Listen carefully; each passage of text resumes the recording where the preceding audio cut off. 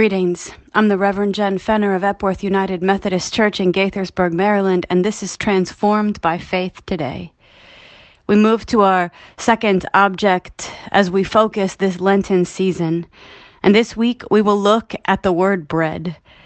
So many times bread appears in Scripture, and today we begin in Exodus, the 16th chapter.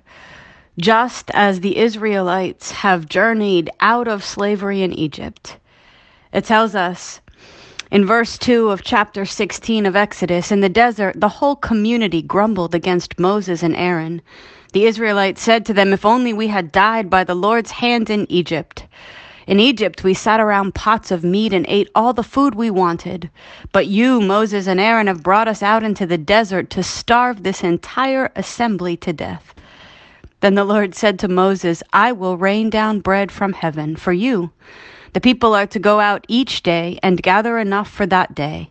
In this way I will test them and see whether they follow my instructions. On the sixth day, they are to prepare what they bring in, and that is to be twice as much as they gather on the other days." So Moses and Aaron said to all the Israelites, "In the evening you will know that it was the Lord who brought you out of Egypt. And in the morning you will see the glory of the Lord, because the Lord has heard your grumbling against him." I'm struck by the fact that instead of pushing them further away, God responds to the needs of the people of Israel. In this Lenten season, as we perhaps take time to leave behind something, to fast from something, to seek God in prayer, oftentimes we find ourselves grumbling that it's not what we expected it to be, that it's harder than we want it to be.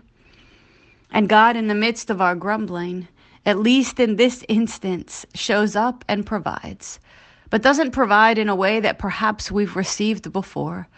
God provides just enough for the day. I found myself yesterday talking to someone who had every reason in the world to struggle. And she said to me, I just don't know if I can continue without being broken." And all I knew to say to her, and all I had heard from God say to me in moments like that, is take the next step.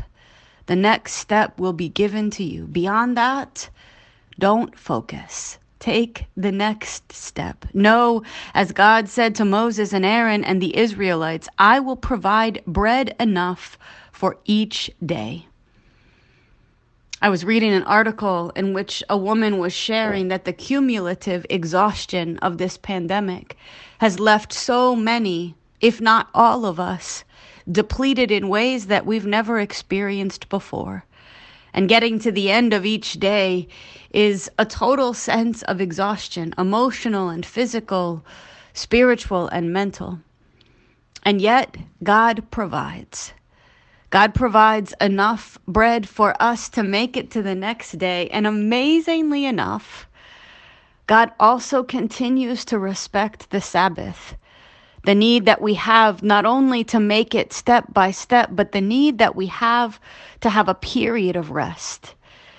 God provides enough bread, manna from heaven every day, except for Friday.